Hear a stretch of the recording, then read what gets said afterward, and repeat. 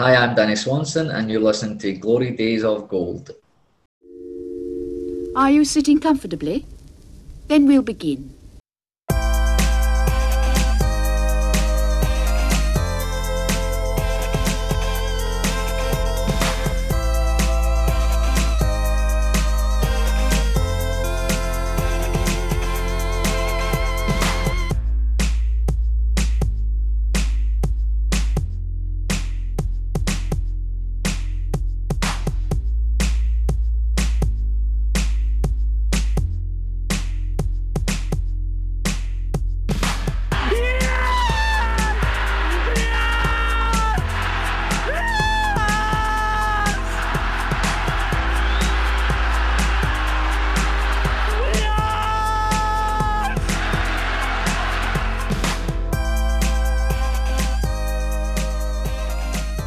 Hello, how do you do? We are the boys from New Bayview, and we're back with another episode of Glory Days of Gold, your East Fife and Scottish football podcast. I'm Michael McCall. I'm Lee Gillis. I'm Gordon Henderson.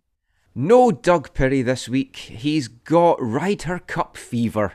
I think that's how his message came through to us anyway.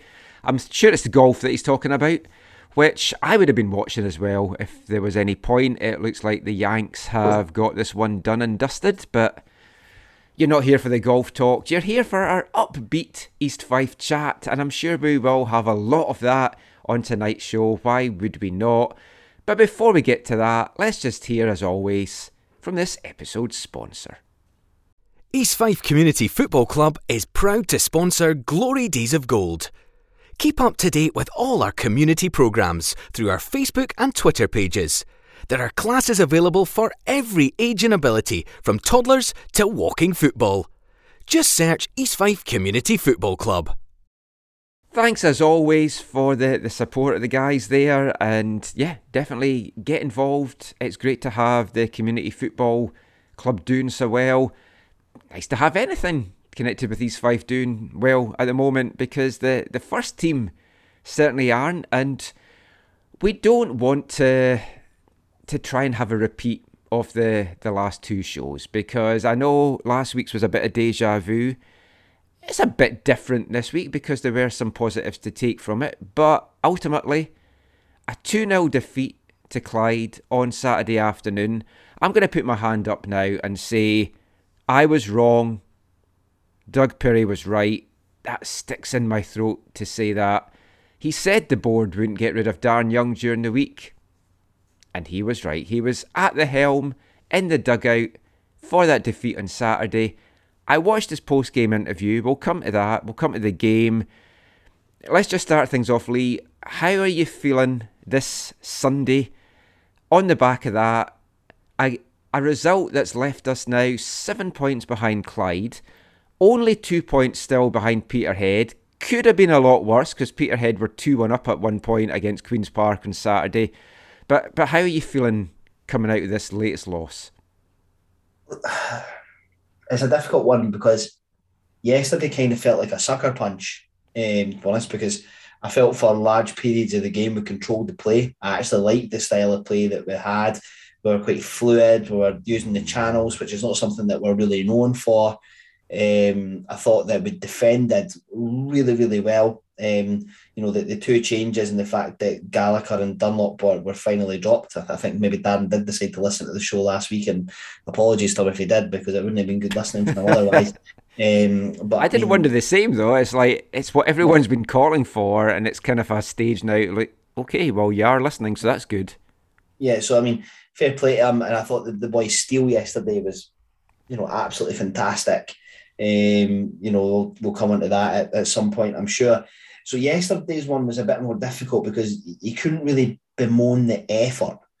You know what I mean? There's some stuff that happened in the game that I'm not happy about that we'll get into, but I don't feel as dejected this week as I did last week. But I mean, my tune hasn't changed. I still think that it is time for Dan to move on, but it wasn't as bad yesterday as it was in previous weeks. I mean, that's the thing, Gordon. From reading a lot of the fans' comments online and just listening to Darren afterwards, I mean, the team were applauded off the park. So I think the the supporters know that there was a lot of effort there, which is what you want. I mean, you want to see some signs of improvement. I don't know whether, though, you can say, yeah, the effort was improved, but were there other signs of improvement? How did you come away feeling from this game? It was a weird one, because I think I agree for a lot of it, we did look a lot better than we have certainly the past 2 weeks. First half, most of the second half, I think we were the better team. I agree with it as well. We did defend very well. Didn't really give Clyde much of a sniff. Steele played very well. We were creating chances. We just weren't taking them. So I think there was more positives there. And we talked before, like Doug's mentioned it before, like if you go to a game and you lose, but you make a game of it, there's a bit of an effort, there's a bit of something there. That's it's much easier to take than just kind of lying down. But I will qualify that by saying that was home to Clyde. Mm-hmm. If you look at the fixtures we've got ahead of us, most away games at the moment, you just say, well, we're not winning that. Doesn't matter who it's against. Most home games, if it's a team near the top of the league, I don't think we're going into it with any confidence. You're sort of looking at home games against Clyde and Peterhead and saying, they're our best chance of wins. So yesterday was probably the best chance of a win that we're going to have for a long time, because we've already played Clyde and Peterhead at home. So as much as we played better, that's one of the worst teams we're going to face, and we played them at home. They were poor. They were really poor. They looked a very bad team, and that's no sort of, fair enough. They came and beat us 2-0. They're 7 points ahead of us. I'm not saying we're a good team, but they did not look good. They looked significantly worse than a lot of the teams that we've played this year. That was, to some extent, if you're not playing well, you've got players out, and you go away to Dumbarton who are flying, you go away to Airdrie who are flying, and you lose the games. To lose them in the manner we did is bad. But if you lose those games, some parties like, all right, well, they're kind of tough games for the situation we're in at the moment. Home to Clyde is as good a chance of a win as we're going to get presented, and we didn't do it. So as much as we played well, in the end, didn't really come to anything. And am I confident that, say, next week, away to Falkirk, that we can go and put in the same kind of performance? No, I'm not, because I think part of the reason that we looked a lot better today was because we were playing a team that's worse than most of the teams in our league, and we still got beat. That's what feels like the bottom line to me. And again, we conceded the first goal, heads went down, never looked like winning it after that. I mean, giving up 2 goals in a 4-minute spell is going to just suck the life out of any team. And from what you've said there, the thing that we've kind of hung our hat on the last couple of seasons is our home form. That's what's carried us. That's what's had us in or around the playoff picture. You start losing that, the away form's not going to suddenly miraculously appear when we haven't had it with better teams and better players over the last 2 years. So I don't know what the answer is there. But the general consensus was East Fife, far better team in the first half. Overall, I mean, you look at the stats and it's kind of 13 shots to East Fife, 5 to Clyde. 3 shots on target for East Fife. No goals to show for it. 2 shots on target for Clyde, both in the back of the net. Do you want to know what? There's one thing I want to say is I actually felt heart sorry for Jude Smith yesterday. Yeah. Because he didn't really put a foot wrong. He didn't really have to, but I thought that there was a couple of times that the ball came to him and he was good with his feet and he looked comfortable. I thought that when balls came into the box, considering he looks quite short, he did really well in catching them. It looks like he's going to command his box a little bit better than what Gallagher does. But I mean, look, the 2 goals to score were 2 good goals. There were 2 good finishes. But I said it on our social media feed. You've got to score when you're on top, and we were on top for probably about 60 minutes, I would say. And we didn't take the chances, and it just You know, is it just indicative of the way that we're performing just now? Is it just, you know, the fact that, you know, I'm not going to use luck, like, but we've not got anything going for us. Like, I actually shouted yesterday, the ball just wouldn't drop in the box. You know what I mean? Like, you need that, like, to get that even half chance to stick the ball away. But equally, we've not got anybody up top at all that's going to create something out of nothing. Somebody like a Ryan Wallace or a McGuigan, or somebody you're going to go, right, okay, he's going to beat a man and go. Like Kev 2-3 years ago would do that, but he's having to adapt his game now, I feel anyway. I thought Semple, when he came on yesterday, looked a real threat. Bonsu up front would have been, as well as just having a empty jersey up there, because he's not a striker. Yet another Darren Young masterclass in trying to shoehorn a player that's his position isn't that, and putting him up front when we've got Semple on the bench, which is pretty nuts. Even Sean Brown's sitting on the bench, who is a striker now. Mm-hmm. Do I think he's the best player in the world? Absolutely not. But play somebody up there that's their position, you know, and that they might get a half chance. Bonsu, I'm really not convinced with at all. He shows a wee flash of something, you're like, oh, that was really good. But then after that, you see nothing of him. Like, there's a few times he actually pissed me off yesterday, and I don't think I've actually said that really about a player directly, but he was so nonchalant and chasing down the ball once we'd lost it, like a half-arsed it. Oh, right, I suppose I better look like I'm going to try and chase him down. Whereas if we'd maybe pressed that defender, he could have pressed him into a mistake and fed Kev in. You know, I don't know if Gordon will agree with me or not, but there's a few times that he didn't get the ball and he was just sort of like, oh, right, okay, well, let's see if the midfield want to pick it up. Yeah, I mean, there was one thing in particular that I remember, you know, basically just completely, he just kind of stood back and like, oh, I'm not going to go for that ball. Not going to put, you know, it was maybe not a 50-50, but it's a challenge you should be making to win the ball in the Clyde half. He just let it go, and then a couple of seconds later, you know, Danny Denham, all credit to him, came in and, you know, absolutely had to fly through someone to get that challenge. And you're like, oh, you know, if you'd put the challenge in first, even if you hadn't won the ball, even if you just made the challenge, it changes things. He doesn't, to me, look like he's going to be the sort of player that will put his life on the line for you. And I know that that's a hard expression, but like, you really want to see your team going for it. You know, right, I'm going to put that little risk in to try and make sure that I get that little extra touch on the ball. He was kind of more like, well, I don't want to slide on the Astro because it's going to sting my legs. You know, that sort of thing. Well, he goes down a lot of the other times, so it's like he's got no problem with hitting the deck. Yeah, I'm not convinced by him at all. I'm not sure what he adds to the team, and I'm sure that once we've got players like Davidson, etc., back, he'll be nowhere near that first team. I don't know if he's just not want to risk getting injured because he thinks he's going to get a bigger move, but let me tell you categorically right now, that's never going to happen.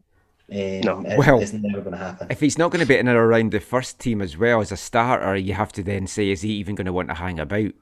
Which I think he's only signed until January, I think. And do you want to know what? Like, if he decided to pack up and go back to England tomorrow, I don't think that's going to be a massive game changer for us, to be honest. Well, I mean, he shows little flashes, but he's not consistent enough. He disappears for the majority of the game. I didn't say this at the time because I thought it might sound a bit harsh, but when we're signing guys from really low level English non-league to come and play in third tier of Scottish football, I've watched a lot of non-league football over the years. I say we're at a higher level than what these guys have been playing at, and then you're expecting them to come in and then perform in a weak team.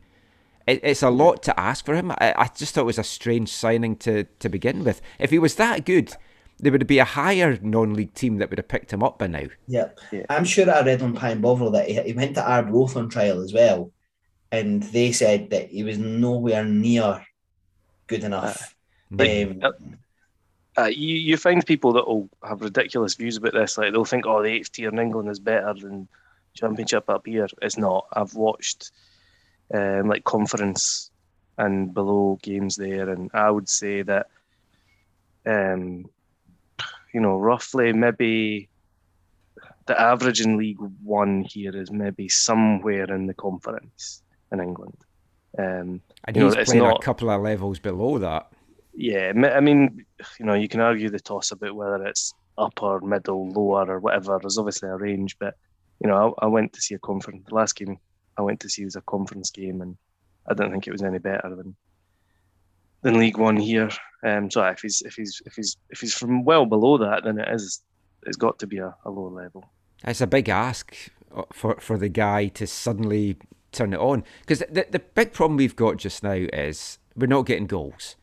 So as soon as we go behind, you're like, well, where's the goal going to come from to get us back in the game? And the players clearly know that as well. It feels like we're fighting for 0-0s. If we can somehow sneak and go ahead at 1-0 and then defend like hell to see the game out, that's our best hope just now. But let's look at the goals. Because Gordon and me were talking a little bit about this, Lee, before you jumped on. If anyone hasn't seen them, you can check them out just now, actually. They're up on the Clyde Twitter account, although by the time this comes out, I'm sure it'll be up on East 5 TV as well. The first goal, it was a great strike from Ross Cunningham to finish it off. Well taken, what you're talking, maybe 25 yards out. Not a lot that Jude could have done with it. He was probably a little bit shielded as well as the ball came through. No complaints about that finish, no complaints about that part of the goal. What I do have complaints about is the lazy-ass defending as that ball came in to the final third. At all. They just put a foot out to kind of deflect it, and then it went to a Clyde player, and then a lazy block, and then it falls to Cunningham. No one closes him down. Bang, back of the net. Shocker. Yeah, to be honest, like I said, I thought all of our defence played really well yesterday. I thought Chris Higgins had his best game of the season. I thought Aaron Steele, put one of the best performances I've seen from any East 5 player this season. And I would actually hang my hat on that. I thought he was excellent. The boy never stopped talking the whole game. Right, now I don't know if that's just what we've been asking for, better communication. And how old is Steele? 20? Something like that. 2021. And the whole way through, he's talking to Dunsey, who's on his right-hand side. He's talking to Chris Higgins, who's alongside him. I was really impressed with him yesterday. I've heard his voice more in one game than I have from Ross Dunlop the entirety of the season. And for me, if anything happens to Higgins or Higgins, the first name on the team sheet needs to be Steele instead of Dunlop. He's 19. So, yeah, I knew he wasn't old. I thought it was a real mature performance from yesterday. And you want to know what? If he gets dropped next week, it would be really hard on him, because if Dan said, as Dan says, he picks players on form, whatever. If you're not good enough, then you're not in the team. Then, well, I'm sorry, but there's no way that I should be out of the team for next week. But yeah, could you look at the midfield for not closing down that first goal? Maybe. I don't know.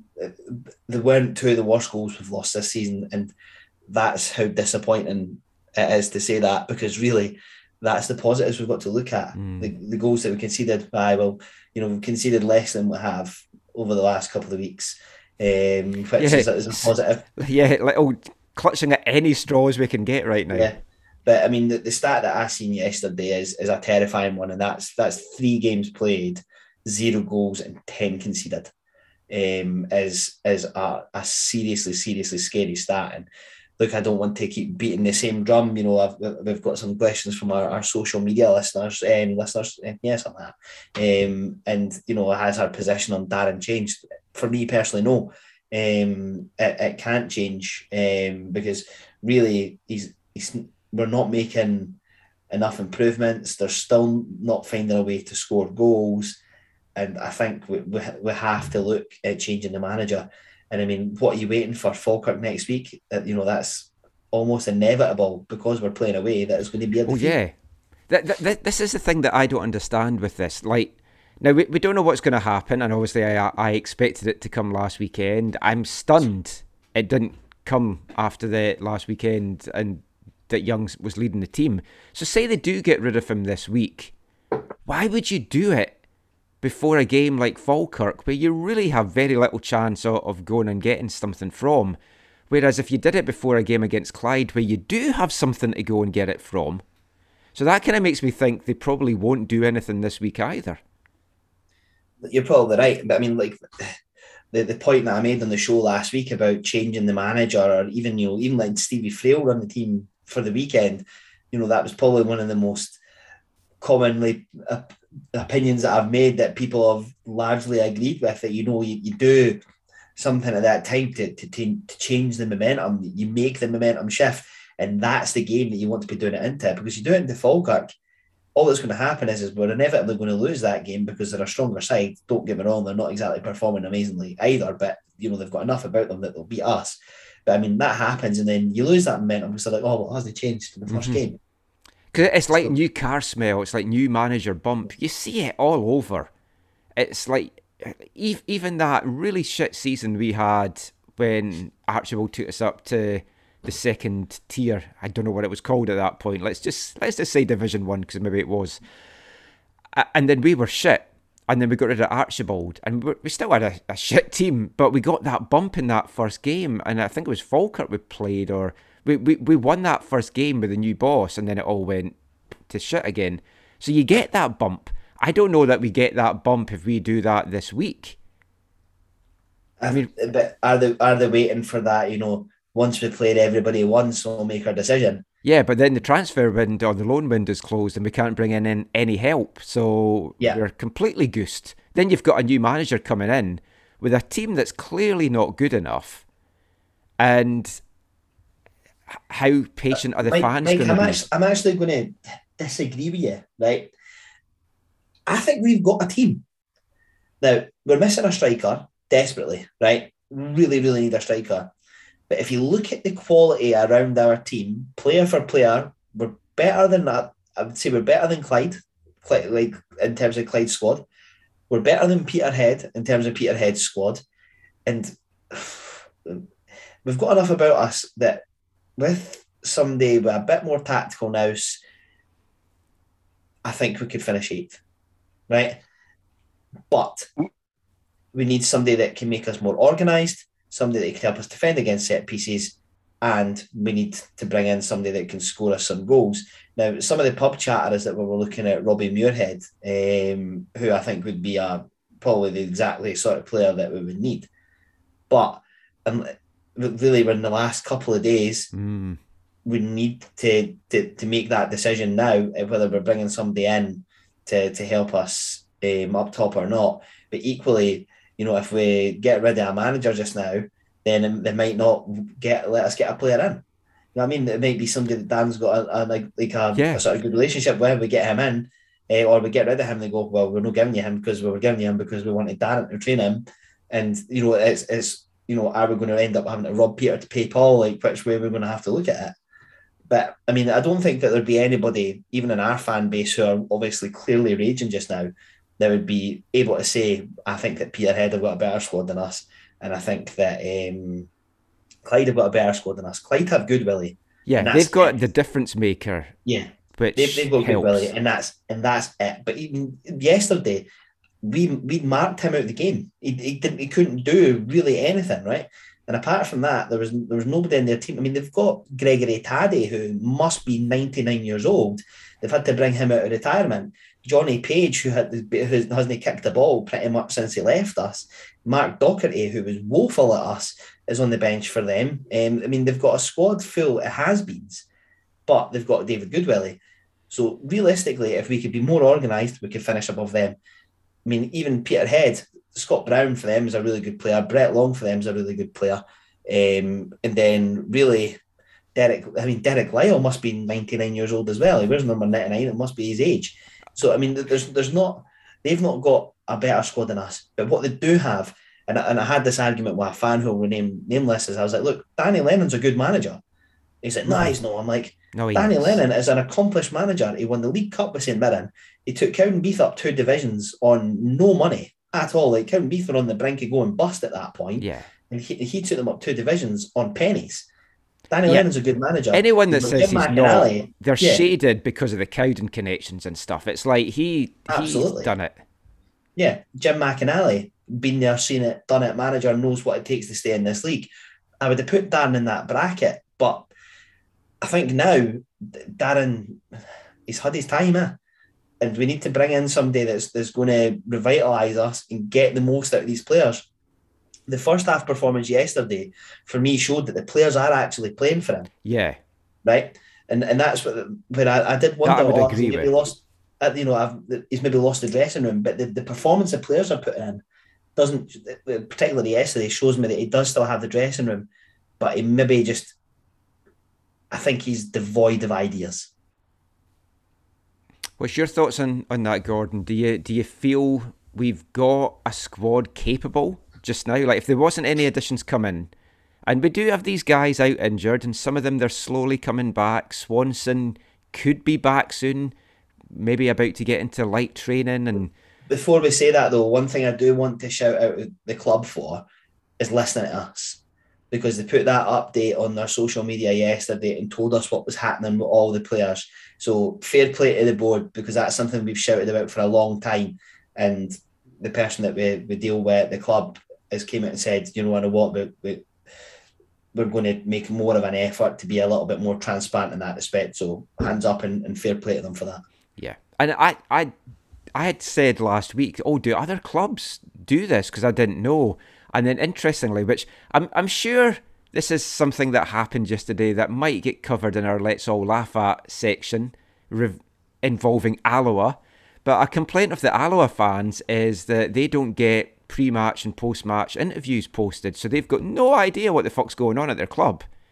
So, but we're not alone in that. So yeah, kudos to the club for letting us know. But I mean, it is promising, Gordon, that we've got guys that could be coming back to strengthen the team. But is that enough? If we get a new manager in to organise them better, is that enough? Because the risk is this could be all we have now until January. I mean, I think if we had no injuries, we've got a full squad to pick from. Is it enough to not be relegated? Yes. It just is. I mean, you could get into looking at us, Clyde, Peterhead, and argue about which side's actually better, but we're good enough not to be relegated. Now, without all these guys, it's a bit different. But fundamentally, the thing for me is, should we be better than the results that we've been getting? Yes, no doubt about that. However good we are, it's like every squad's got a sort of potential. No squad's going to be going at 100% of their potential, but how much are you getting out of that squad? And for me, we're not getting enough at the moment. You can argue and say, without the guys without these injuries, maybe we are not as good. Maybe we are in the bottom two. Watching the Clyde game yesterday, I find it very difficult for anyone to make the argument that, player for player, we're worse than Clyde are.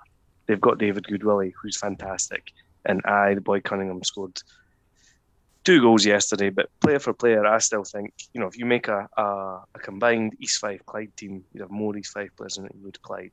I think the big problem is, for whatever reason, we're not even the sum of our parts at the moment. Actually, that would be an interesting project that I know I haven't got time for, and I'm pretty sure you guys don't as well. But if any of our listeners fancy doing this, have a look at the squads for all the teams in the division and pick your best players, best 11 from every combination. So East Fife, Falkirk, how many Falkirk players would get in that best 11? How many East Fife? I'd be curious to see how many East Fife players would feature in the best 11 against all these teams. I'm sure someone will be bothered to do that for us. Honestly, I think that the only East Fife player that gets into pretty much every team would be Stuart Murdoch.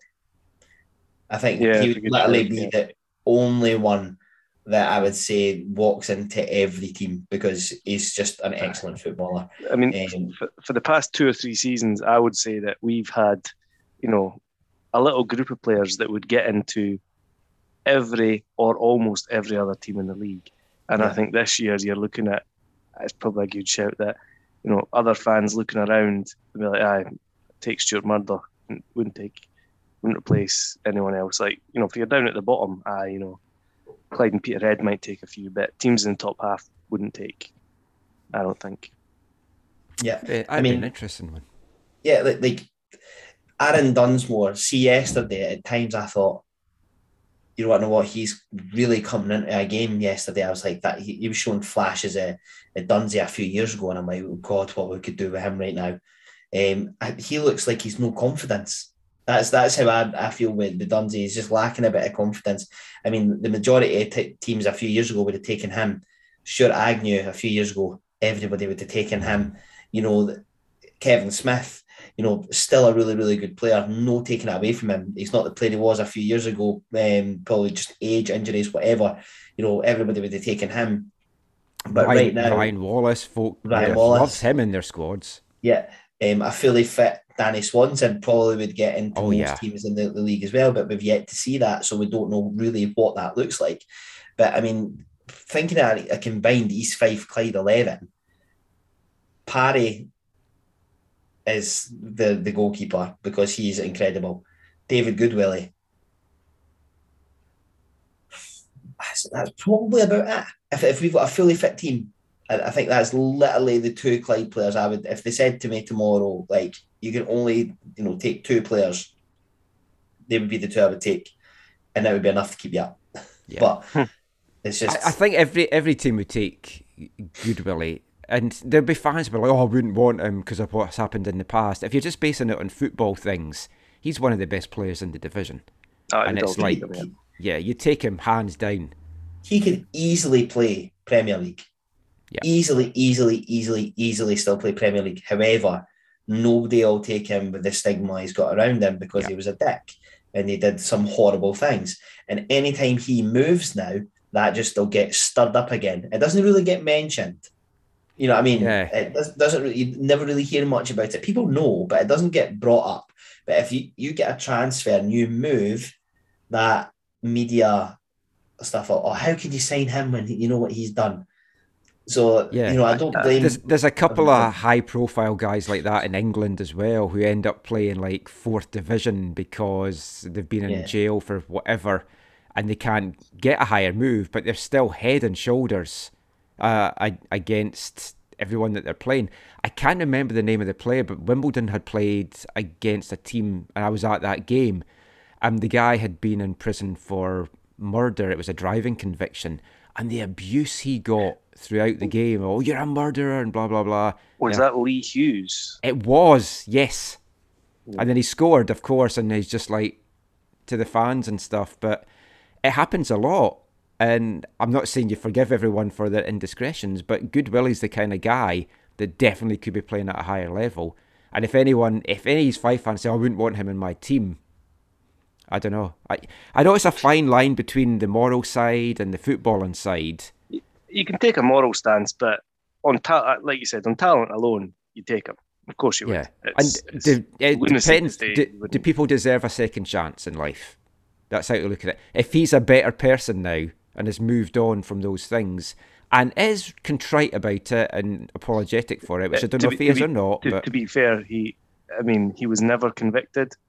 He protested his innocence. Yes. He was found not guilty. It was a civil case that he lost. Right. But he has never said, he's never come out and said, oh, I did this wrong. You know, he's always maintained his innocence. So it's a bit of a subject to me, you know, whether you want to, how you feel about David Goodwillie and all the rest of it. I think, you know, that's up to people. It's not an easy thing. Not an easy thing to decide, I don't think. I know. That's a hot topic. Let's definitely move away from. Yeah, I don't know why I took us down that road, Lee. Let's get to something less controversial, or maybe not. The second goal that Clyde scored. Now, this pissed me off so much because Cunningham gets the ball, and there's about 5 East Fife players around him. None of them move towards the ball. He's in acres of room. Easy to poke home. Great team goal from Clyde. They did everything right, but you've got to mark better than that. You can't leave a guy that's just scored a great goal and you're 1 down and you really need something from this game unmarked in the box when you've got the box full of East Fife players. I just watched it back there. You're right. Box is absolutely full of East Fife players everywhere, and Cunningham is all on his own. Yeah. He's on the he's basically there's about on the 4 or 5 yards around him in a circle. There is, 7 East Fife players in the box, not including the goalkeeper, and somehow he's all on his own on the penalty spot. Yeah, it's unbelievable. Terrible defending. I mean, you know, just as a team, awful. And that's the problem we have just now. And Darren talked about it after the game. He said, yeah, you can talk about what we do in their box, but it's also what we do in our box. And that's what's letting us down. You look at that league table and it's absolutely horrendous reading. And that there's no sugarcoating it. It's like you look at the goals given up. And right now, we're rock bottom, minus 14 goal difference, 21 goals given up. Clyde Peterhead have given up 15, which is bad in itself, but 21, Lee, it's just shocking. In eight games. Yeah. It's insane, really. Basically 3 a game is your average. Yeah, and you can't keep going with that and expect, and when you're not scoring. Yeah, I mean, we're not scoring, really. How many goals have we scored? Let me just get that up. I wanted to say 4, but it's 7. I had 4 in my head, but that's our points. Yes, 7. 3 of those against Peterhead. So not even 1 per game. No, but and like I say, 3 of them was against Peterhead. Yeah. 2 against Cove. So really, I mean, like I say, no goals in the league in our last 3 games is a very, very, very worrying stat. And we looked yesterday, although we played well, and I want to keep saying that because we did play well yesterday. We never looked like we were going to score. I never felt like we were going to create a chance. I mean, Bonsu did do something, like he beat a man, like he took a touch away from him. But I mean, the shot that he hit was honestly like, I mean, I've been a left footer my whole life. It looked like I'd hit him on my right foot. Like, it was just absolutely horrendous. It's just, yeah, it's really, really worrying. I mean, I don't know where the goals are coming from. That's the biggest concern. And even if you bring in a young guy on loan from a Premier team or even one of the top Championship teams, he needs someone to give him the service. He can't do it all himself, because then you'd be bringing in a young guy. Like, even if you brought Jack Hamilton into this team just now, he's not going to get the goals that he got last season because the service isn't there right now. But to be honest, there was nobody really that was given Hamilton the service last season that couldn't do it this year. Like, so it's not like Scott Agnew was putting them on the plate for him every year, every game. You know what I mean? So there is definitely still goals or some form of creativity in our team. I just don't know if it's a system that we're playing or whatever. I mean, we clearly created chances yesterday, but we just didn't have anybody with a striker's mentality that was going to get on the other end of it. I mean, that's the last few weeks as well, that Jack Hamilton hasn't been on the bench for Livingston. So who knows what's happening with him. Another name that I heard that we were considering bringing back was Anton Dowds, but I don't understand how we could do that when he's just went on loan to Arbroath. Unless Arbroath are just seen enough of him and went, nah, you're all right, and are going to send them back. Well, in that case, it's like, are you wanting to take him? Or can beggars not be choosers really just now? Yeah, I actually think that's where we're at. Yeah. I mean, if somebody put the gun at my head and said, would you take Anton back right now? Yes, because I think that a front two at Anton and Kev, there could be goals there. But one of the problems, to me, it seems we have is, you've got nobody really. We played 5 in midfield yesterday. You've really not got that sort of creative player in midfield. Now, you're also playing Kev Smith up front as a sort of centre forward. Now, whether it's a case of maybe he's not the player he was 3-4 years ago, whatever, but also he's not a centre forward. He's kind of the guy who's sort of leading the line. And I think, if you had someone who you could put up front, and you maybe, you played Kev more further back a bit, even the role kind of Bonsu was playing yesterday, where he's maybe a bit more kind of the guy sitting a bit deeper and off the striker, it would work so much better. But we're playing Kev as a sort of centre forward leading the line, and that has never been his game. So we're not only are we having someone up there who's not really used to that role, but we're also losing him from further back. But equally, shout out Kev Smith, 50 goals in the black and gold is still amazing. Yeah. It's not something you see.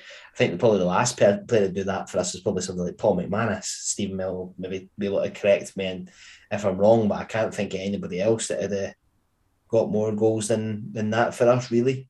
And for a while. I mean, we spoke about this in previous shows, but you've got to remember, Kev Smith is not the guy that you would have been leading the line at this point of the season if the season and the signings had gone as they were meant to. So we are playing with a guy that was maybe his role this year was going to be coming off the bench. Now we're expecting him to all of a sudden step up and be the guy that gets us out of this. And I know this is going to be like, the Darren Young fan club are back, but I mean, it's not Darren Young's fault that we know of that Wallace isn't there. It's not Darren Young's fault that McGuigan isn't there. Yeah. Right. So that's how, when he's had his squad at the start of the year, he probably went, right, I've got 2 good forwards. And then he's down to none. Yeah. Not none, because Kevin Smith. Yeah, but I know what you mean. But yeah, you know what I mean. So I mean, he's been. You've lost your first 2 choices. Yeah, immediately handicapped in that. So I want to give him some cuttings for that. I get it, but equally, when that happens, we didn't react quick enough. Weeks and weeks and weeks. I mean, we brought in Semple, who I'm not convinced of, but he did look pretty good when he came off the bench yesterday, in fairness to him. Kevin Smith, and then Kyle Connell gets injured, and he looked like he was going to be the better of the two, out of him and Semple. Yeah. So it's, I kind of feel for Darren, I do, but equally, no, I do as well. He's got to flex his approach and go, if we're not going to score goals, we need to not concede any. Yeah. And he's not been able to do that. And no, for me, and I think he does know that that's a big thing. Like, here's some of his quotes from yesterday. He said, there's a lot of positives from the chances we created and the opportunities that we got to get into the final third. But he said, we don't have the killer instinct or that bit of ruthlessness to finish those chances. He said he was frustrated. He liked the desire. He liked the aggression that the team showed. So there are positives there. And folk are going to be like, well, look, there are 2 ways to look at it. Let's play devil's advocate here. We can get rid of Darren, have the change that we all feel is needed at the team right now, Gordon. Or has he started to turn it around? Do you take the gamble that he's going to get the best out of this team? Because that's what some fans are saying. Now, for me, I'm full of these old cliches today, but one swallow does not make a summer. No, One decent half of football is not meaning, all our problems have gone away. Look, if we'd won yesterday, someone could have said, one swallow doesn't make a summer. I still think we should get rid of him, and you could be right or wrong about that. But it wasn't a swallow, it was another turd. We got beat. For me, yes, it was better than Dumbarton. It was better than Airdrie. There were encouraging signs compared to those games. But on the other hand, I think that was a must-win game, one of the easiest fixtures we're going to have this season, and one of the teams we need to be catching. Yep. That wasn't a game. You can look at away at Airdrie. I mean, we've had terrible results away at Airdrie, even when we're playing really well. Mm-hmm. You can look at that game and say, in some ways, the result is a bit of a gimme. If you get beat, if you play all right and you get beat, nobody's gonna be raging about it. But this Clyde game, that was about getting a result. We needed to get a result. And we said before, if we don't get a result here, we're in big, big trouble. This isn't. We've just given Clyde a huge confidence boost and breathing space now for a few weeks. It's not a pre-season friendly. It's not a cup game against a team from a higher division. You don't go into it and say, I don't really care if we lose, but if there's some encouraging signs about the way we're playing, that'll be all right. Wasn't that at all. We needed to go and beat Clyde, and we got beat. So to me, that's not even a, you can look at the game and say we played better, but it's not, it's not a swallow. I don't know what the analogy to use there. It's not a swallow. A facial. Lee, you know all about swallows, so. Yeah, absolutely. It's never been on the receiving end of one, but, we'll see. But, for me, we played better yesterday, but it would have been impossible to have played worse. So, yeah, that's true. You can look at it whatever way you want. Was there improvements there? Yeah. For me, I'm not changing my stance. I still think we need a change. I'm still absolutely shocked that we didn't make it. And do you want to know what? Not even just shocked, but disappointed that we didn't make it when we should have made it. Yep. You know, from when I woke up on Monday, the first thing I checked was the Twitter, and I thought, oh no, maybe the board meeting's Monday night. So Tuesday again, I woke up, checked the East 5 Twitter, checked our WhatsApp group. It's like, I'm going to say a really harsh expression, but we bottled it this week. We bottled it. And I'm disappointed because I think that the change should have been made this week. And the longer we leave it, the more we're going to regret it. And I still think that, look, make the change this week because nobody's going to expect us to go to Falkirk and get a result anyway, really.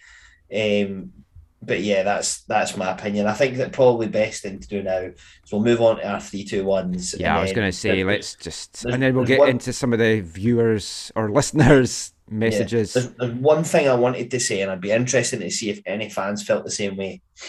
The full-time whistle went yesterday, and I expected a chorus of boos. Mm-hmm. There was silence. An eerie silence that really genuinely I was quite taken aback by. They were applauded off the park. Yes. Or were they? Because it's like that's what I'm hearing, but then I am hearing the silence as well. So that is two different things. But are we just now down to basically, you know, our crowds have gone down so much, people are staying away, or you know, even just watching on stream. Well, the boo boys could be staying away. Or are we just accepting the fact that we are utter shite and we're going to go down? And the good thing was, I think that it was the right thing to do to clap the players off the park yesterday because they gave everything for the most part. So, you know, I still clapped the players.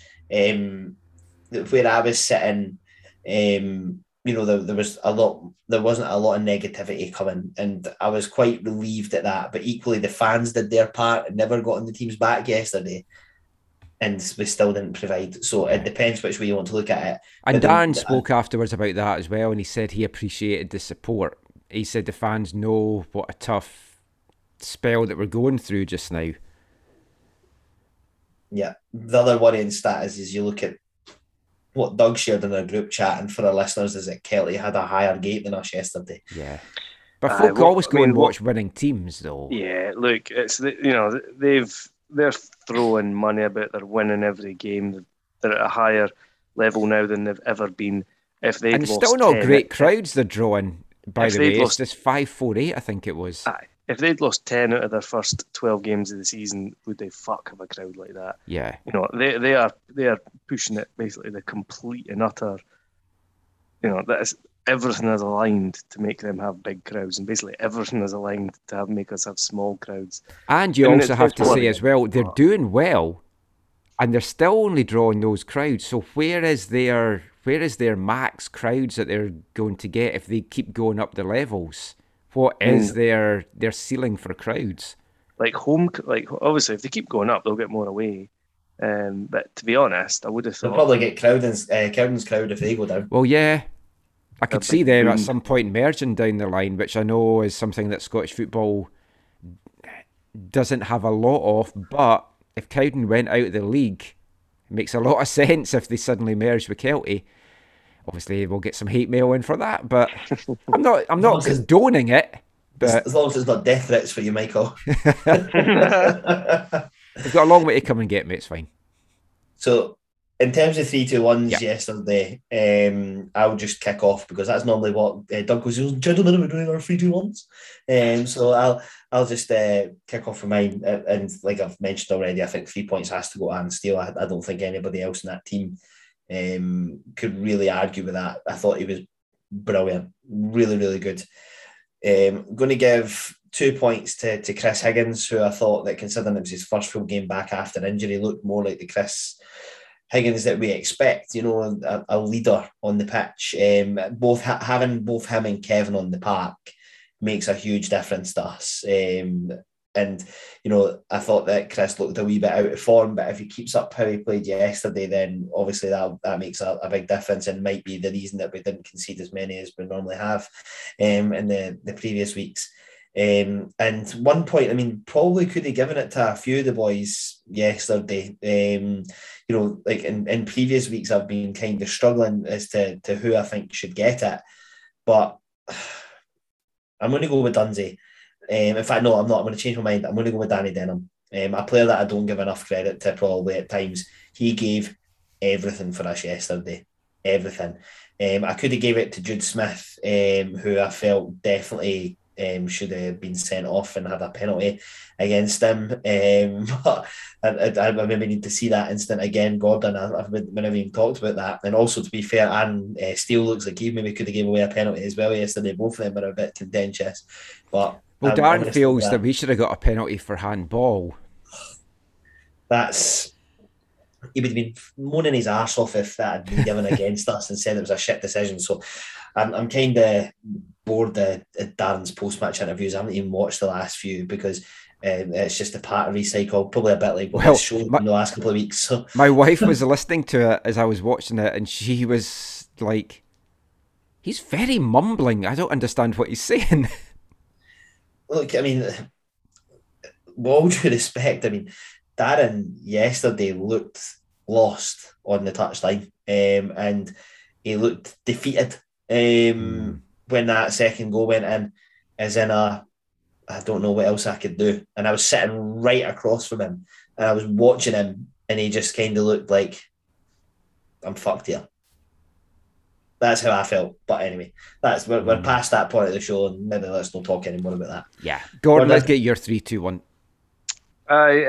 Pretty similar. 3 points for Steele. Very, very good. Behind that, there was a handful of players that I think could have, had decent enough games. I've gone 2 for Dunsmore. I thought, he was very involved yesterday. A lot of the good attacking stuff he was involved with. Also gone Danny Denham for 1 point. Really good shift. Thought he played very well yesterday. I thought Chris Higgins had a good game. I'd kind of forgotten about him, but I'm not going to change anything. There we go. Steele, Dunsmore, Denham. There you go. Looking at the other results from yesterday, Clyde, big win for them against us, which has kind of given them a bit of breathing space. Montrose drew 2-2 with Falkirk. Dumbarton drew 1-1 with Alloa. Cove beat Airdrie 1-0, and Queen's Park came back from 2-1 down to win 3-2 against Peterhead, keeping them top of the table on 16 points.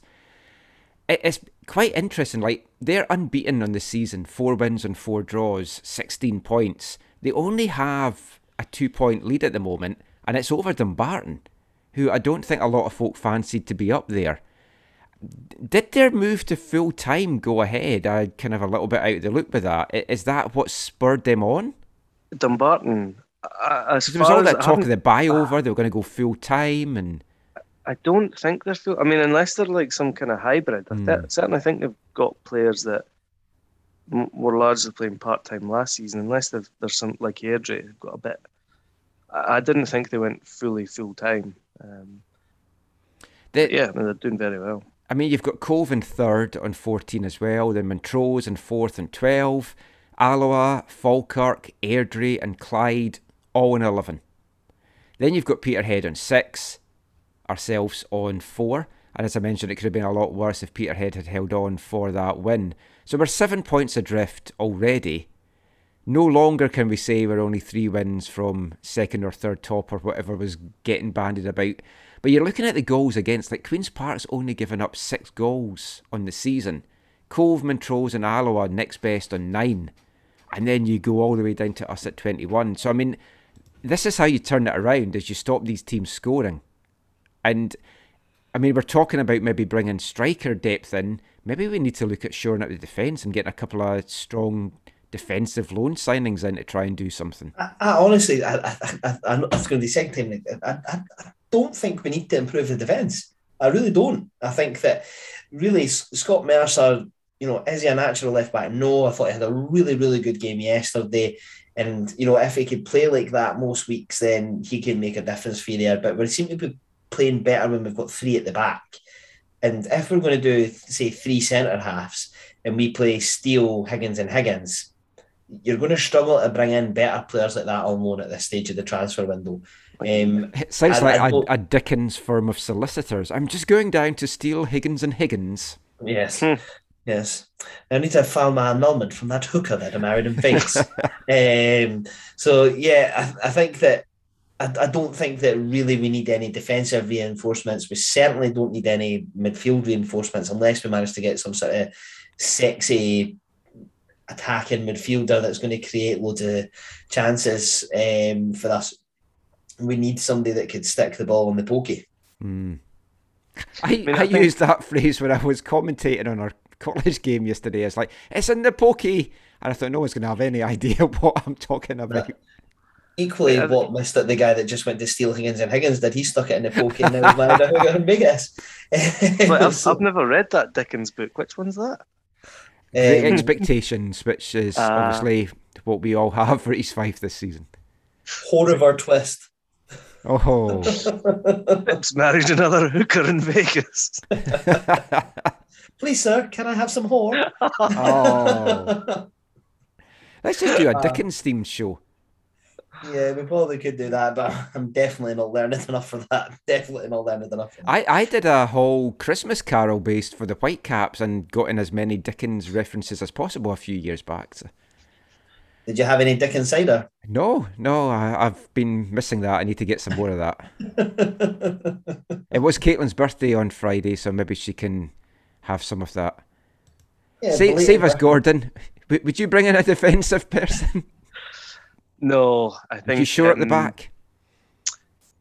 Like, in terms of the players, I think I agree with Lee. Like, I think maybe playing three at the back is the best thing to do, and I think Steele, Higgins, and Higgins would be a good three.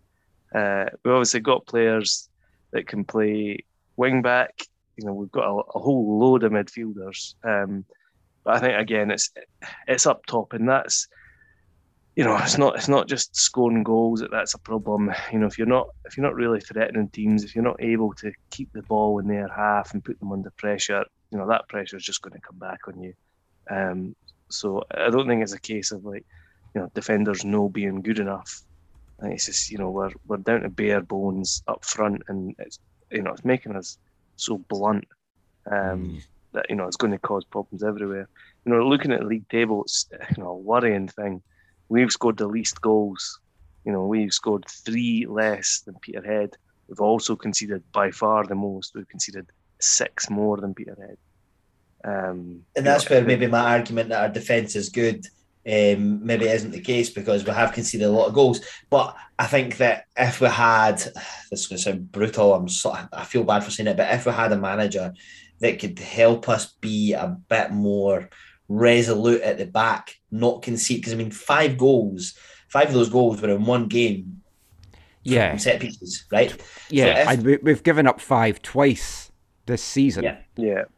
And really, if you've got a manager that could change their approach, because we are very one-dimensional at times, and go, right, okay, this is what we need you to do from set pieces, and we stop conceding those goals from set pieces, there's instantly 7-8 goals this season that we don't concede. Now obviously you're always going to concede the occasional one, but we didn't learn any lessons after the first, second, third, fourth or fifth against Dumbarton. So that's where I kind of want to make my argument that we've got the players there that are capable. Also, it's a discussion we've had here a lot over the years. Midfield plays a big part of defence. And you're needing your guys in the midfield to put in a defensive shift as well and come back and give the defence a helping hand. Although we did see that in the second goal yesterday. There was loads of guys back and they didn't do any helping whatsoever. But yeah, you wonder as well. I think I think Miller's a decent player. I think McMahon's a decent player. Newton's a decent player. But I think we probably miss Davidson a bit as well. I think, getting him back might make a difference. Maybe, not something that's kind of obvious to see all the time. But I'm going to ask you a question outright, right? Both of you. Fully fit Danny Swanson, fully fit Ross Davidson. Did any of those 3 players get in your midfield? The three that are Gordon's playing, just mentioned. Yeah. Maybe Newton, but aside Newton from that, would be the no. last of my three to get in that team. Yeah. I think those two go in. For me, if Danny Swanson and Ross Davidson are fit, they go into the team straight away. And then, you are looking at which one of the three that played yesterday do you put beside them? Miller. Yeah. I would probably go with Miller as well. I'd go Miller and Davidson, and just that's your kind of defensive core. You're trying to be kind of tight with that, and then that allows Swanson just to do what he wants. You go up and yeah. We've touched on Liam Newton before, right? But we've not spoke to him about him a lot this season. Clearly a boy with loads of ability, right? Like, there's no two ways about that. I said already, I think he should go on loan, and I'm going to say it again. I think that, if we're getting our players back in the next couple of weeks, I would like to see him go on loan, because I think he gets lost a lot in games. Big time. And he looks like a wee boy in a man's team at times. I think he's going to be somebody that could be a player for us in a year, maybe 2 years' time. I would like to see him go on loan to maybe something like Jack Healy's apparently absolutely killing it for East Stirlingshire, and he's made one of the Twitter pages like best players in the league for the Lowland League at East Stirling. He's going there and doing a job. But mind you, Sean Brown was doing a job for the East Stirling, but that's by the by. But maybe let's have a think about, is Liam Newton a player that will be anywhere near our first team when all the guys are back? Probably not. And could we potentially look at a destination for him to go play and get himself used to playing at this level, or at a fully adult level? I agree with that. I think agree exactly with your kind of, what he looks like. He looks like a good player. I think he can kind of drop out of games at times, and I think someone like East Stirlingshire or another Lowland League team. And I know we sent Kyle Bell to Bo'ness, something like that. I think that might be really good for him. It might be a bit easier to, it's a decent level, but go there and kind of impose yourself a bit more. You've got the talent. Go and impose yourself on games, and then bring that back to us. Yeah. And there's no point, if everyone comes back fit, there's absolutely no point in a guy that age sitting on the bench week after week after week. Yeah. If he's not going to play, get him on loan, get him playing. Yeah, I'm not saying put him on loan now, because obviously I suppose about threadbare. But if in January we've got a full squad to choose from, I don't want a player of his ability and his potential to not be getting near the team. But equally, I don't think he's good enough at this time to be in the team. So let's get him out on loan and get him loads of experience, and hopefully bring him back in for the following season. I'd like to see him bulk up a wee bit. He's very, I don't want to use the word scrawny, because he's probably got a six pack and stuff, but maybe just fill out a wee bit more. But anyway, well, let's look at what we've got coming up in the slate for October quickly. So next Saturday, it's Falkirk away. Terrifying. Saturday after that, even more terrifying. Scottish Challenge Cup, Raith Rovers away. Then at home to Cove, away to Montrose, at home to Dumbarton. And that's in October. I won't look past that. I honestly can't see us, apart from, and obviously, I'm going to use the phrase win instead of points. I can't see us getting a win out of any of the next 5 games. No. I don't look at any of those games and think, I think we're going to win that one. Nah. Not unless something changes. Yeah. I mean, even looking up where we might get a point, maybe at home to Cove because we're at home, maybe at home to Dumbarton because we're at home, but we couldn't even beat Clyde at home yesterday. Yeah, I know. After that, I won't go too far, but our first game in November is away to Queen's Park, so it's like, Jesus. What was the? I mean, I didn't see any update about any of the injured players. Is there a suggestion that we could start to get players back, through October? So, I don't know how soon, but they are starting to come back. Ross Davidson's restarting training next week. Danny Swanson's returning to light training next week. Mikey Cunningham's needing an injury, an operation on an injured ankle. Stuart Murdoch needs to be managed to return to full fitness from a hamstring injury. Pat Slattery needs rest for a back injury, and Kyle Connor returned to training with Kilmarnock this week. That's encouraging then. It looks like most of the players that are out are kind of 2-3 games away. On the road. Yeah, okay. That's good. So that could make a big difference. So before we wrap things up with a bit of fun and our let's all laugh at thing, which I'm pretty sure I know what Lee's going to go with, and folk will probably think it's not going to get topped, I might have something that you've not heard of from this neck of the woods that is so batshit crazy that it could top this. But before we get to that, any other sort of social media stuff you want to go over from the listeners? Yeah, we've got a few. So as always, I ask our listeners, what do you want to put to the panel? Is there any questions you want to ask us? And I'll come out to you. So Bruce Lee, 1973, him and Scott Young had a bit of a set to on the old social media, and some other guy that I don't know last night. I pretty much made my point. If you don't like what you read in social media, go and just keep reading it instead of just bickering like a bunch of bairns. There's no point. Not everybody's going to have the same opinion of you, and no matter what you say or what you do, you're probably not going to do that. And if you can't just do that, just maybe don't be on social media. I'm all right. I'm all up for a healthy debate, but if as long as it's done in the right way, not petulance, which is what it looks like it gets to a bit at times. But anywho, he asked what's the comment on Darren Young. So just one word answer for you both. Has your stance changed? Darren in or Darren out? Michael? Not changed at all. He needs to go. Gordon? Not changed after yesterday. No, I would say still need to make a change. So next one's from Andy English, who isn't very well just now. So get well soon, Andy. Yeah, get well, Andy. Not keeping well at all. So hopefully you start to feel a wee bit better soon. But he's asked, should the board of directors make a statement regarding Darren Young, whether he is the back end and what sort of steps is being taken to get us out of this mess, or should they just keep their cards close to their chest and choose to treat fans like mushrooms? I don't really know that expression, Michael. No, I've never heard that expression.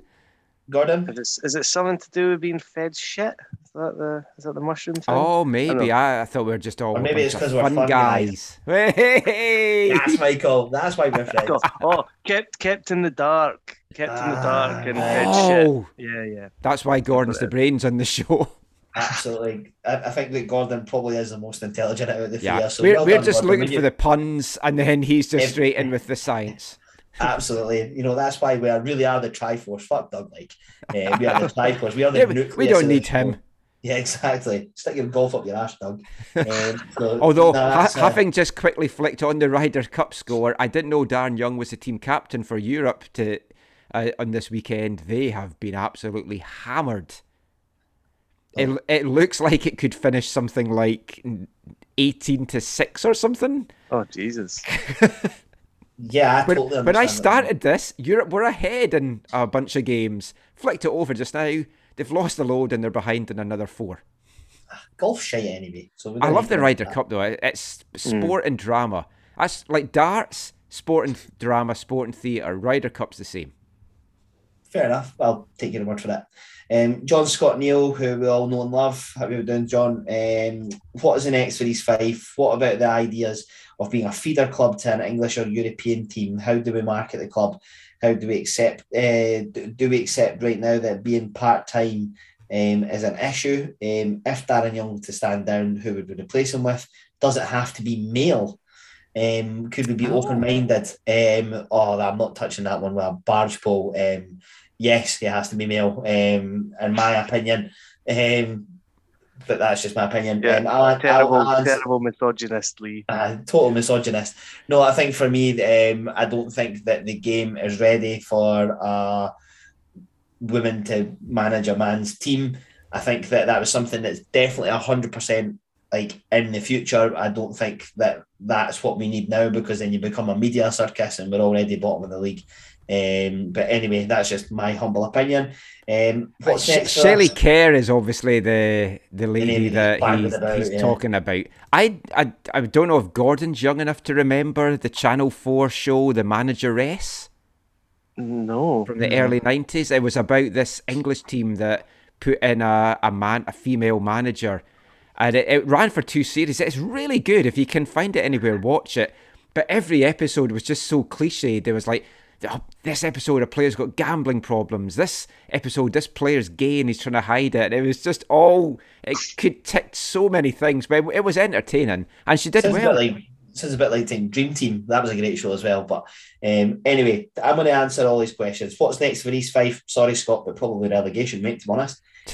Idea of being a feeder club, absolutely 100% not up for that in any way, shape or form. That's something that I absolutely detest in football, because it means that your club become a non-entity, and all we would ever be. So say, for example, first name that came to my head for some reason was Brentford. Brentford are like, right, okay, we're going to send you every player that we're not sure if they're any good or not. We want them to test themselves at your level. That's just not for me, because then you don't get a say on whether they do or don't play, blah, blah, blah, blah. Not for me, Scott, I'm afraid. Sorry. This would be the highly successful Premier League team, Brentford. Yeah. They wouldn't care about our success, though. I mean, if we can get a strategic partnership with PSG, that's fine. Yeah, I'd take that young Messi lad if he's got a lot to prove. He's never done it on a cold, wet night in Dumbarton. Yeah, or Methil. How do we market the club? And for me, this is a really interesting point. I think that at board level, I would like to see some sort of change. And the reason that I say that is because I don't think that we've got, and one of the things I have noticed actually is the guy that does our marketing and does all the commercial stuff stepped down. So this could potentially be a change that's already in the process of happening, but I don't think we've got anybody proactively trying to bring money into the club. We just try to use the money that we're already getting and run with that. Whereas I think if we had somebody potentially on a part-time basis or a full-time basis, that if we said to them, like, that we'll give you a basic salary, but whatever money you bring in, we'll give you a commission off, and really incentivize that person to go and market us, like right, okay, whether it's using the facilities at the ground, whether it's selling the function suite, whatever, just turn us into something that's going to give us a little bit of money. I know that Lee Murray tried to do that and failed fucking horribly, but there's something that we could be doing to be driving more money in. And you look at clubs around us like Stenhousemuir appointing a CEO. I'm sure that he'll be doing that job full time, and that CEO did such a good job with what he's done with Stenhousemuir. I'm sure went to Falkirk recently, and Steny have brought in another CEO. So I think that definitely at that level, I'm not saying that any of the current board members should be moved out, but I just think there's something that we could be doing there to market the club a little bit better. And that was all the answers to that question. If I could put the questions to you again, or is there anything you want to add to that? I mean, you've heard it here first. Lee is keen to adopt the Stenhousemuir model of appointing a CEO. Just check the Scottish League 2 table just now. Yes, joint bottom. Yeah. I'm just having a pop at you. Feeder club. It's an interesting thing which I've always been against, and I wouldn't want us to be an official feeder club, but I do like the idea of having an affiliation. There's a team in the Canadian Premier League from Ottawa that's got an affiliation with Atletico Ottawa. So they're owned by the Spanish club, and they get some of their young talent coming over. Something like that, you would not turn your nose at. Atletico, Madrid, not Ottawa. The team's called Atletico Ottawa. Yeah, that's what they're called. That's their actual name. The Ottawa team added Atletico to it, so they're called Atletico Ottawa. Man City have the team in Melbourne, and and they've got China the New York City and stuff as well. Yeah. So I hate that formal. It's almost like you are a proper feeder team that can get to fuck so much. But a proper affiliation. Which works both ways as well. So if we produce a top young talent, it's like, let's bring him over. We'll have a week looking at you, maybe bring you into our youth team or whatever over in Spain. And get paid a pittance for it. Yeah, but you get paid a pittance anyway in Scottish football. Let's be honest. It's like no one gives decent money for players. How much transfer profit have East Fife made in the past 20 years? It's a percentage of nothing to begin with. But you come up with an affiliation with one of these biggish teams. You've got jersey sales from their hardcore fans that want to go and support stuff. Because that's what's happened in Ottawa. It's like lots of fans from Spain have bought their jerseys and they follow them. And would better young players maybe want to come and play for us if they thought, Yeah. oh, like, you know, if you come and do it East Fife, you get, you know, there's some more eyes on you. You know, we might not necessarily make much money out of it, but would we be more attractive? I personally think that question is pie in the sky, because who? Oh no, it is. Oh yeah. I know we're way ahead of ourselves there, because the Canadian Premier League's a top tier league in Canada, whereas we are in third tier in Scottish football. If we have an affiliation, it'll be with, like, you know, Hibs. Aye. Yeah, Hibs or Hearts or something like that. Yeah, you know, it's no. I was going to say we could get an European exotic club. manager, but we'd get an exotic Hibs manager. So Yeah, exactly. I'd take Frank that just Sozzi now. comes out of retirement to try and take us to the next level, you know. But no, I really, really highly doubt that they're sitting in the Barcelona boardroom and they're going, you want to know what we need, lads? I know that we are financially ruined, but let's invest in a small team from a mining town in Fife in Scotland and see if that could revitalise our fortunes. We could get Steve Archibald to sort of mediate that. Gordon, I'm telling you right now, I would be getting a pair of bits on Stevie Archibald right now if he comes anywhere near Methil. So let's not even go anywhere near that one. But FK Sluts, we haven't mentioned them on the show for a while. Yeah. I could probably get on board with that one, to be honest. I could definitely get on board with that one. The next questions that we had is from the Well Tracker, and they just seem to completely hate Scott Young. They've chimed in on our newsfeed a few times, but it's understandable. So yeah, must give them a follow. Sounds like decent folk. So the first question is, if you were Jim Stevenson, what would your next few steps be? Step number 1, sack Darren Young. Step number 2, bring some more money into the club. That's a probably nice, simple one to answer. Would you sack Darren? Yes. Is he any better than Scott Young? Well, obviously. Who would I replace him with? Alex Ferguson. And what's my tip for the 150 here? You know, don't be a fool, don't gamble. So I think that a lot of those questions were tongue-in-cheek, which is why you've received a tongue-in-cheek response, Well Tracker. If there got any genuine questions for next week, then I'll be sure to chime in. I think some of them were serious, because it's like, I know, said off the top, it's not up to us to appoint it. There was some online chatter today because Dundonald Bluebell, Kevin Fotheringham and Lee Dare resigned mysteriously on Saturday night there, and folk are like, oh, could we get them to come back? But then it's just back at that, you know, the old boys. And I know I mentioned Greg McDonald, but at least he's got a pedigree of some sort at this sort of level, which is why I mentioned him. But look, I loved Fozzie, and I loved an interview with him. It was one of my favourites, to be honest. Johnny Smart, get him from Lockheed into Bayview. Jesus, could you imagine it? You'd have to get a full-time translator in for his post-match interviews. Jesus. Again, I was going to suggest the guy that the Whitecaps just got rid of, but he's probably going to cost about $500,000, so maybe we don't have the budget for that. Maybe. No, but apparently we do have 150 grand sitting in our bank. Oh well, I'm sure he would take I'll tell him, look, your chance to get into Scottish football. Which, I've already bored him to death sitting talking about East Fife over the years, but I'm just chatting to him. He's sitting in his house in Vancouver right now going, you want to know what I really want to do? I really want to move to Methil. Well, he said he wanted a shot to manage in Europe, so... Well, maybe you could get yourself as an agent, get on the phone to well, we're going for a coffee soon, so I'll mention it to him. Definitely.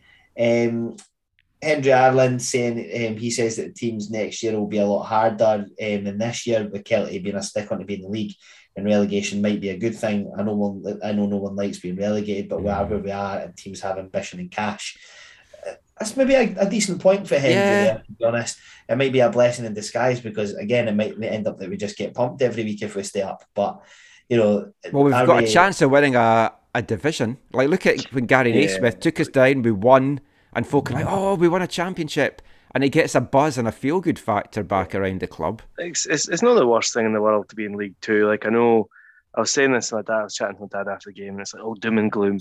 And it's like, well, you know, it's not the end of the world. You've got to put up a shit season. But, you know, as long as you don't do a breaking.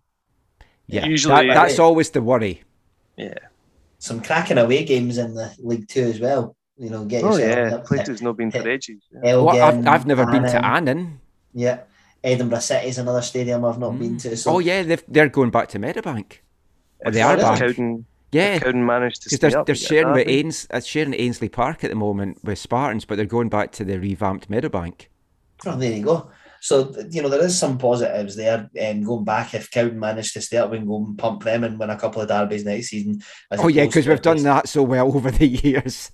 Well, in recent years, but if not, we stay up in our division. Dunfermline come down, Celtic come up, and we'll get pumped in 2 derbies every game next year. So, you've got to try and find the positives a little bit, Michael, I think. Always but yeah, that's look on the bright side of life. Five. Do-do. But that's all for our mailbag this week. Right. Now, we're getting to the bit I've been most looking forward to. And we'll do this fairly quickly because my wife is waiting to have lunch and I told her, this is going to be a quick show. You can make lunch after. She's now gone upstairs giving me looks. So we'll quickly try and get this one finished. Let's finish with Let's All Laugh At. And let's start with Lee because I think I know what he's going to put forward for the vote this week. Oh, Barry Ferguson. Yes. Crashing and burning. Have you seen it, Gordon? Because your little face lit up there. Oh, No. Oh, like, let Lee tell the story. Squaring up to a fan, security having to pull him away from a fan who's clearly been having a go at him. Which, as you know, like long-term listeners of our show know how much I love and admire Barry Ferguson for being such a football genius. He did such a great job initially with Clyde, and then literally just finishing top with Kelty and getting promoted by Homer Simpson's greatest words, D and fault, and then managed to get a job at Alloa, and he's being hounded out. Managed to get rid of Neil Parry, who would probably is still the best goalkeeper in the division now, probably along with Brett. And fully having a square go with a fan pretty much. And to be honest, I would fancy him to lose because he's built at the side of a fibre. Did you see though that he came out and apologised later? No. But he said he should have done it in a different way. But he just said that he's sick to death of the negative attitude and that it's affecting the players. And he heard some very personal stuff shouted about his players from their own fans. And he said that was the line for him. He's like, I do actually... There's ways to do it, and that's not the way to do it, like going up and having a square go with somebody. But if your own fans are like abusing your player and it crosses a line, it is good to take a stance, but there's ways of doing it. If anybody has the technological nous to dub over Las Vegas's Go Square Go to that footage, that's got the potential to go viral. So if you're looking for the chance to go viral and you're clever enough to do it, there's your in. Yeah, just search Barry Ferguson on Twitter and it's one of the first things that will come up in the top answers. That's some video from it. Go Square Go. Yeah, that'd be good. Gordon, do you have anything that can beat that's funny? Nothing to Not beat put your that. trousers back on. To be honest, like after these 5 games, I'm just like, kind of didn't bother.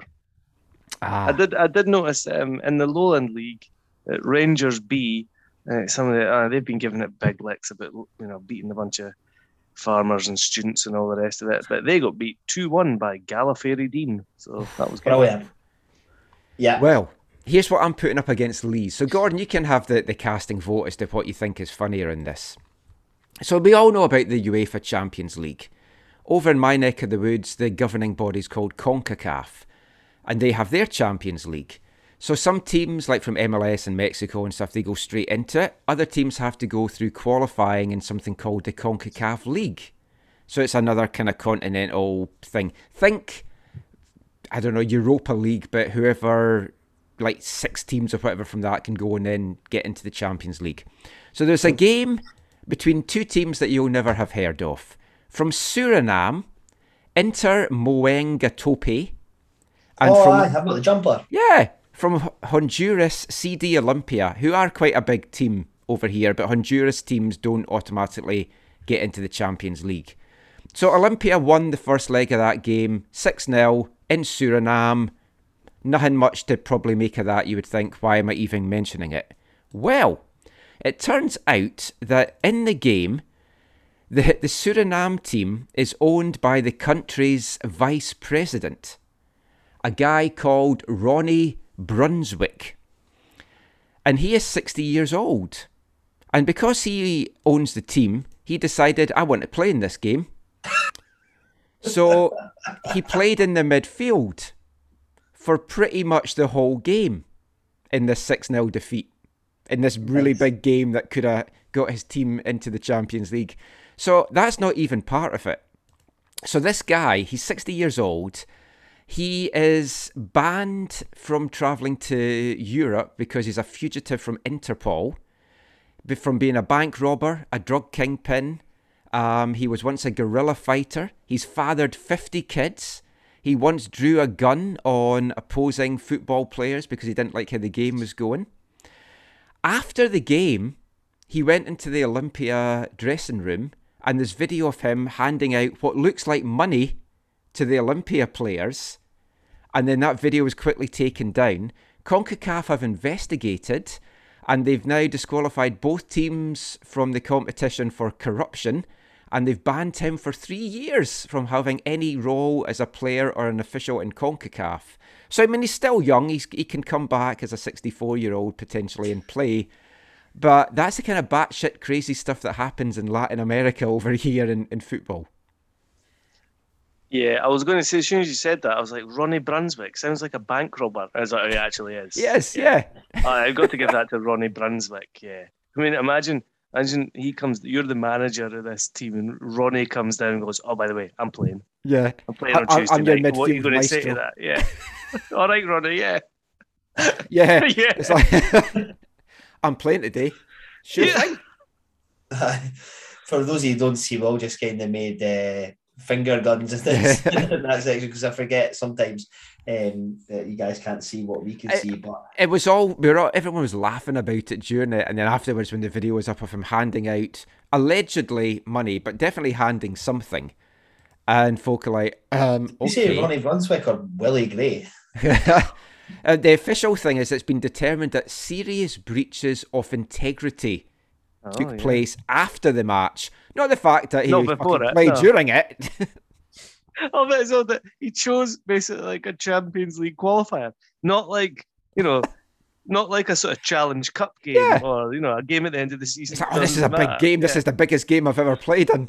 This occasion calls for Ronnie. Yeah. Wait a minute. So they won that game 6-0. No, they lost 6-0. So why is he giving them money? I don't get it. Maybe because they let him play. I don't know. Oh, but we don't know it was money. I'll stress that. It could just have been fun vouchers to go and have some fun in Suriname before they left. I'm sure there's a Disneyland there. So yeah. Also, his team got a player sent off, but after they were 6 goals down, and there was no more goals after that. So I don't know. Maybe he had a little wager on it and won a lot of money. Who can say? God, who knows? Anyway, that was my fun bit to end with.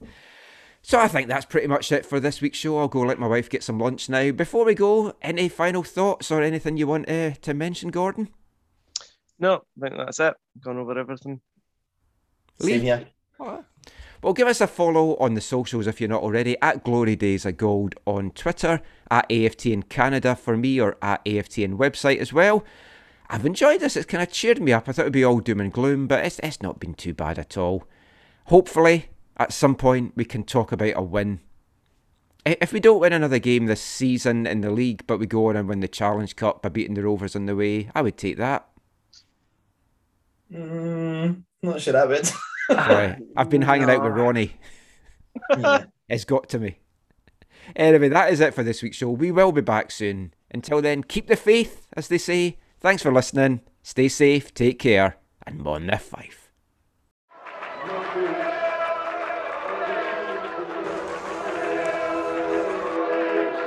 Going to your first match is an experience you never forget. The atmosphere of what's going on around the pitch looks beautiful, and you always look and go, wow, I'd love to play here one day. If you get the bug, it's going to stay with you for life.